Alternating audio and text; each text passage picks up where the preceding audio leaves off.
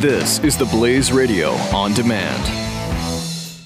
Individuals and businesses with tax problems, listen carefully. If you owe over $10,000 in back taxes or have unfiled tax returns, we can help you take back control. The IRS is the largest and most aggressive collection agency in the world, and they can seize your bank account, garnish your paycheck, close your business, and file criminal charges. Take control of your tax problems now by calling the experts at Tax Mediation Services at 800-600-1645. That's 800-600-1645. 800-600-1645. The Buck Sexton Show. Just came upon a piece by our friend Sean Davis over at The Federalist, Federalist.com.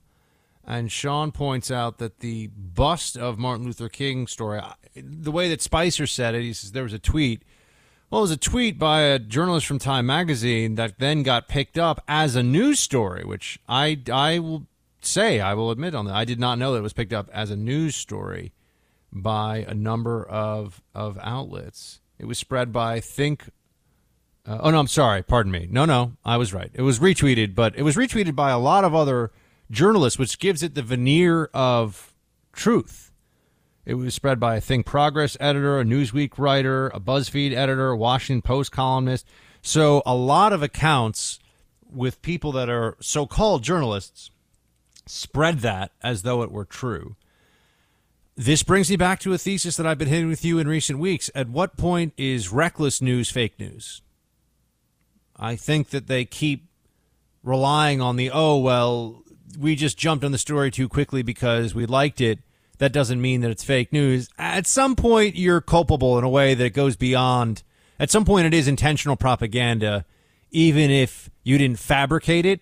But to use it is a form of propaganda unto itself. I don't see, so on the bust of Churchill thing, the bust of Martin Luther King, I do see why, although I don't think it was necessarily the venue for it, but Spicer coming out on that one the way he did, it makes a little more sense to me now. I didn't realize it had gotten such widespread sharing on the web.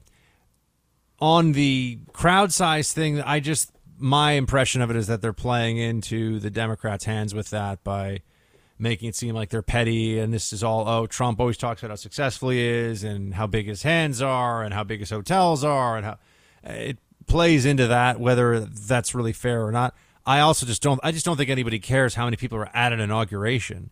Individuals and businesses with tax problems, listen carefully. If you owe over $10,000 in back taxes or have unfiled tax returns, we can help you take back control. The IRS is the largest and most aggressive collection agency in the world, and they can seize your bank account, garnish your paycheck, close your business, and file criminal charges. Take control of your tax problems now by calling the experts at Tax Mediation Services at 800-600-1645. That's 800-600-1645. 800-600-1645.